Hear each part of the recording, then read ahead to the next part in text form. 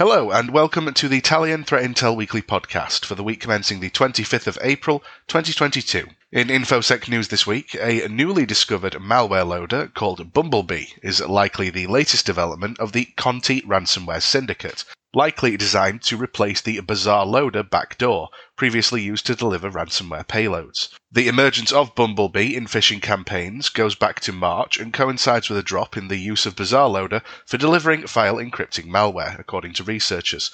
Bazaar loader is the work of the TrickBot botnet developers, who provided access to victim networks for ransomware attackers.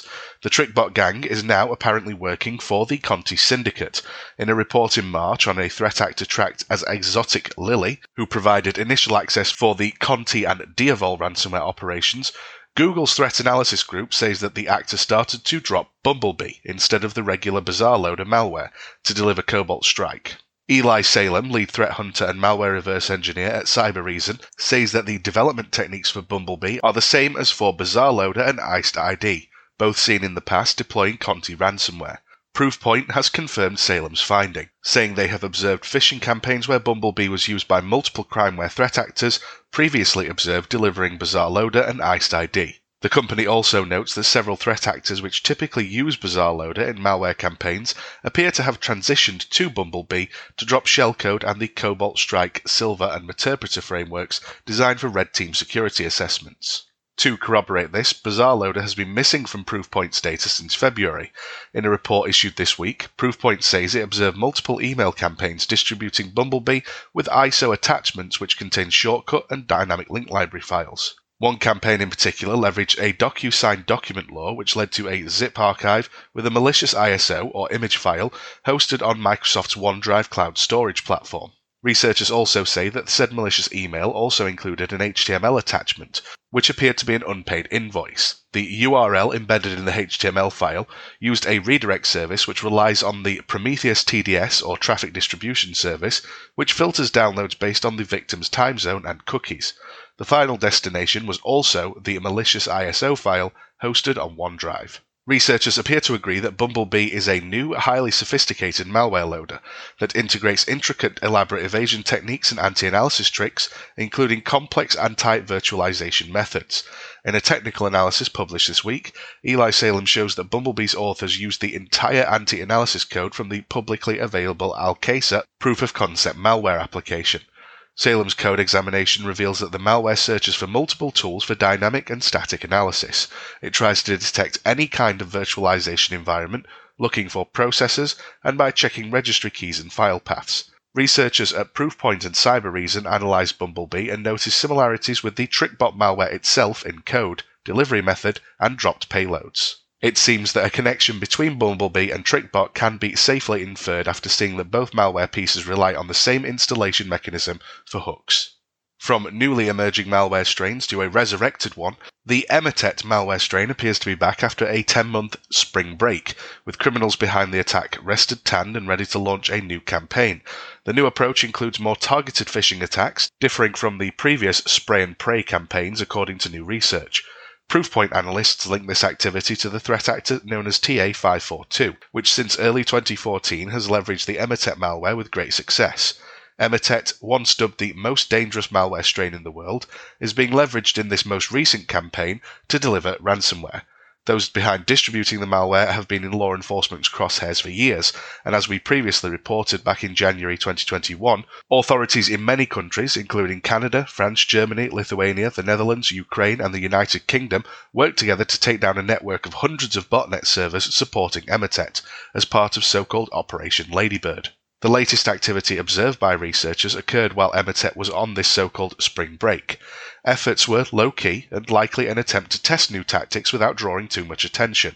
Now, researchers are saying that TA542 has ramped up attacks to typical high volume of the threat campaigns that they are known for. According to these researchers, attackers behind the malware have sent millions of phishing emails designed to infect the devices with malware and can be controlled by botnets. In a report issued by Proofpoint, researchers noted this new testing of phishing emails could be the result of Microsoft's actions to disable specific macros associated with the Office apps in February of this year. At the time, Microsoft said it was changing defaults for 5 Office apps which run macros to prevent attackers from targeting documents with automation services in order to execute the malware on victim systems. These new campaigns use compromised email accounts to send out spam phishing emails with a one-word headline, common terms in phishing attacks including salary, being reused to encourage users to click out of curiosity. The message body typically contains a OneDrive URL. This URL hosting a zip file containing Microsoft Excel add-in or XLL files with similar names to the email subject line. If this file is opened and executed, Emotet will infect the machine with the malware strain. Further, it can steal the information or create a backdoor for deploying other malware strains to compromise the victim's system. The US Federal Bureau of Investigation, or FBI, is sounding the alarm on the Black Cat strain of ransomware, which it said has victimized at least 60 entities worldwide between March 2022 since its emergence last November. Also known as ALPH-V and Naberus, the malware is notable for being the first ever ransomware written in the Rust programming language, which is known to be memory safe and offer improved performance.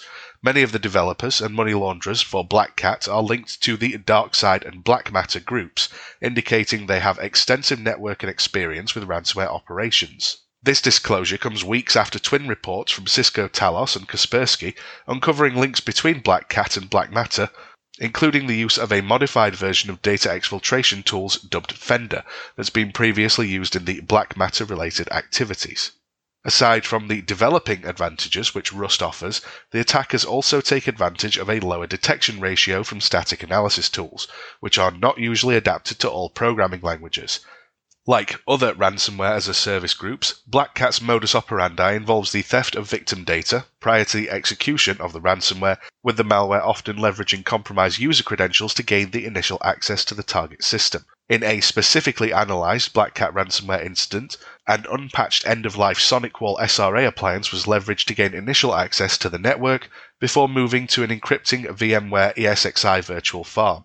The ransomware deployment is said to have taken place in March, and as a recommendation, the FBI is urging organizations to review domain controllers, servers, workstations, and Active Directories for new and unrecognized user accounts, as well as the taking of offline backups, the implementation of network segmentation, the application of security updates, and secure accounts with multi-factor authentication. All good pieces of advice that we would hope most modern businesses are implementing in 2022. Thank you very much for listening to the Italian Threat Intel Weekly Podcast. Please do not hesitate to contact us should you wish to discuss anything outlined here, and thank you very much for listening.